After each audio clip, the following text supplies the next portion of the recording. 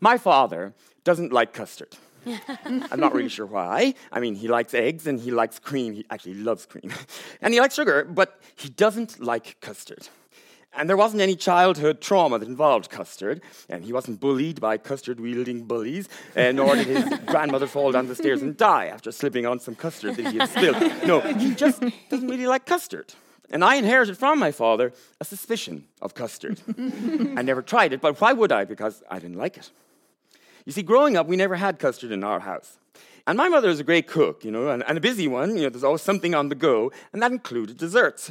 Desserts like apple crumble, the kind of dessert that almost cries out for custard, but which remained stubbornly custardless in the Bliss house. Some years ago, well into my adulthood, I discovered that my mother actually loves custard, but she was hardly going to make it just for herself. My mother isn't the kind of woman who would make things just for herself.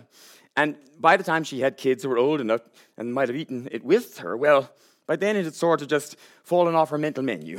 And so the absence of custard became self-perpetuating. And it wasn't like we spoke ill of custard in our house, not like we did about, for example, shop-bought cakes. We just didn't talk about it at all. Oh, I mean, it was something that we were technically aware of as existing in the world, but it had an indistinct, vague quality. Something we heard mentioned in passing by friends at school or, referenced on TV or in books, but which didn't impinge on our lives in any way at all. Like ginger beer or Iceland. Or Protestants, or cocaine. But even though we never spoke about custard or its absence in our lives, we did somehow, subconsciously absorb its absence. And we subconsciously assumed, therefore, that there must be something wrong with custard, that somehow it didn't pass muster, this custard.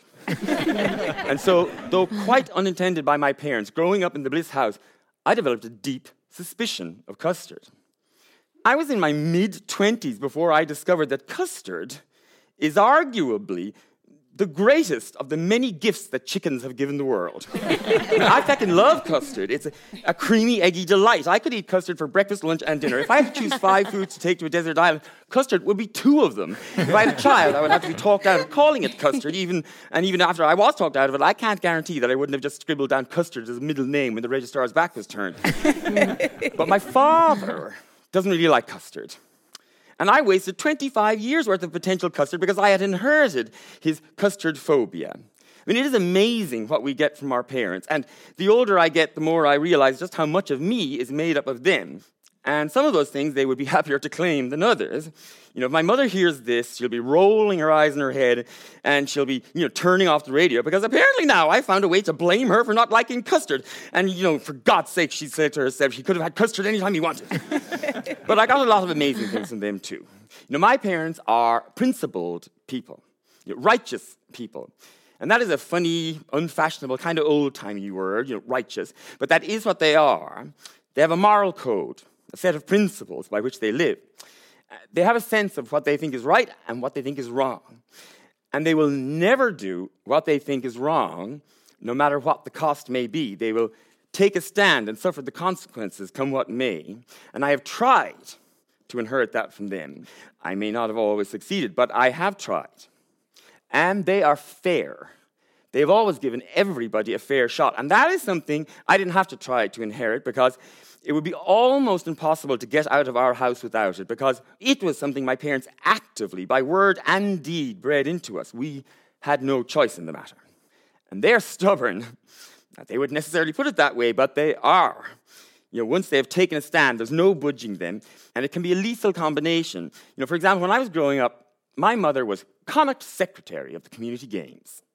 She was always off to meetings or on the phone to whomever, and we were dragged up and down the province to hold finishing line tapes or deliver results to the tannoy guy or give numbers to runners. And my mother gave years of her life to the community games. And then one day there was a row. There was a row about a young boy that my mother didn't even know, a boy about 10 or 11, if I remember, and who was on a football team of the town where he went to school with all his mates.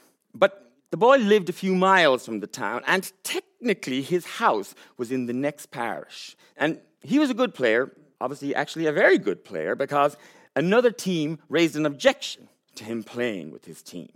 He should, they pointed out, be playing for the next parish. But the boy didn't want to play with the next parish. He didn't even know them. So there was a meeting. It was discussed, and it was voted on, and it was decided that the rules were the rules. And sure, if we didn't stick to the rules, it'd be absolute mayhem, and that was that. And for my mother, that was that. As far as she was concerned, this was exactly what the community games wasn't supposed to be about. This wasn't right, the poor lad, and she wasn't going to stand over it. She would take a stand. And so she quit. She stubbornly and fabulously quit on the spot. A decision that hugely changed life in our house. Because the community games had been this huge thing in our house for years. And now it just wasn't. And my mother never questioned that decision because it was the right thing to do. In a weird way, that boy changed my life. But you can never really tell what's going to change your life. 4.5 years ago, I made a speech. I won't bore you all with the boring details, but suffice to say that I said some stuff on TV, and some people were unhappy and sued me and RTE for defamation, an accusation that I thought, and I am speaking only for myself here, an accusation that I thought was unfair. And it annoyed me that it was unfair. And shortly after that, RTE paid out some money, a decision which left me feeling a little abandoned, dangling in the wind alone, and I thought, again, speaking only for myself, that that was also unfair. I didn't like it.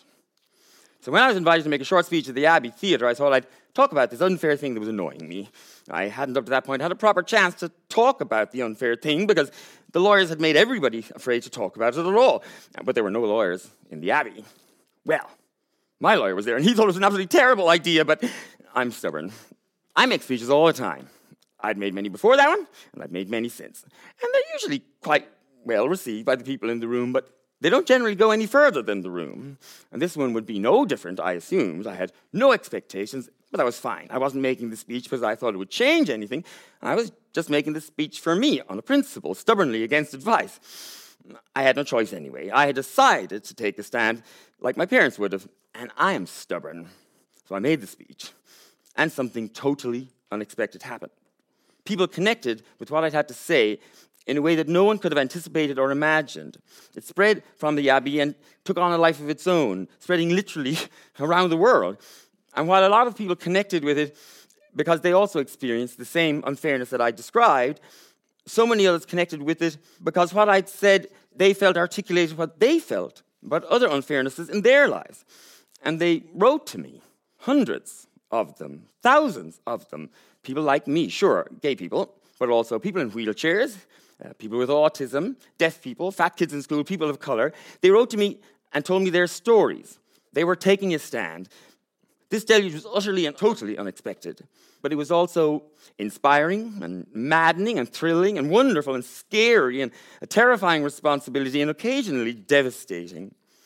It was life-changing. I mean, literally life-changing. It was powerful, and it was the power of taking a stand.